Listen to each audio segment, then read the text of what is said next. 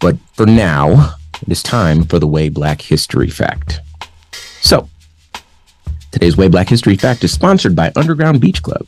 From the streets to the beach. For the latest in beachwear, visit undergroundbeachclub.com. All right. I'm going to say that normally what I try to do on this show is I try to research everything and make sure that I have verifiable sources and that the sources cited in those verifiable sources are also verifiable. I have to say that that is not true of this, but I suspect there's a reason. It feels very true, and all the sources that I found that were credible kind of had a similar position, but you'll see what I mean, and you'll see why this would naturally be hidden. And I think that this would inspire a lot of conversation moving forward. All right. This comes from blackyouthproject.com. The writer is Sharonda J. Brown. Seems like every year I learn some new factoid about how plantations operated during the time of chattel slavery of African peoples in the Americas. I inevitably come across another unfortunate piece of knowledge that I wish I never had to know. At the same time, I always understand how it's of vital importance that these things be remembered, because white supremacy is always in the business of forgetting and deals exclusively in lies. This week I learned about laughing barrels.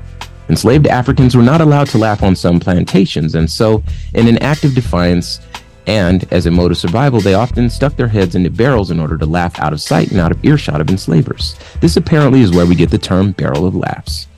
After quite a bit of research, I am still unsure of whether or not this is a myth, but I will proceed here with the understanding of laughing barrels as literal rather than figurative, which is more or less the same conclusion that I come. All right, now here's what I discovered. Ramses. Okay. So now we know that some slaves were not permitted to laugh when on the plantation. It was forbidden for slaves to laugh as they worked, presumably because the masters were afraid that if it ever turned into laughter at them, the whole system might start to crumble. The masters viewed slaves laughing as a form of disrespect to them. Some plantation owners had barrels set up on the plantation. When a slave heard something funny, they would run up to one of these barrels in order to laugh. Of course, laughter is part of the human experience, however dire. But slaves in these circumstances were wise to keep things to a brief chuckle as they worked. However, if the laughter was too great, but they couldn't contain themselves, those slaves would find a barrel, and that standing around and under the pretext of looking for something to reach down into it as far as they could and let their laughter ring out where nobody could hear them.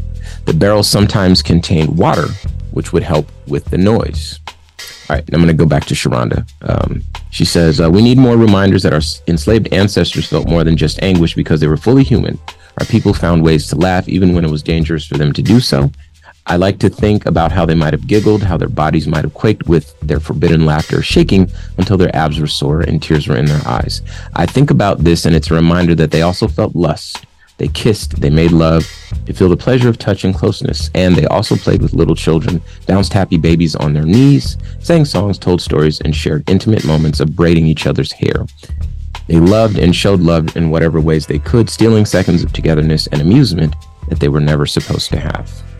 The reason why this is important is because sometimes when a group of black people, young black people in particular, say something funny, they'll all kind of double over and laugh, and then they'll scatter while doubled over.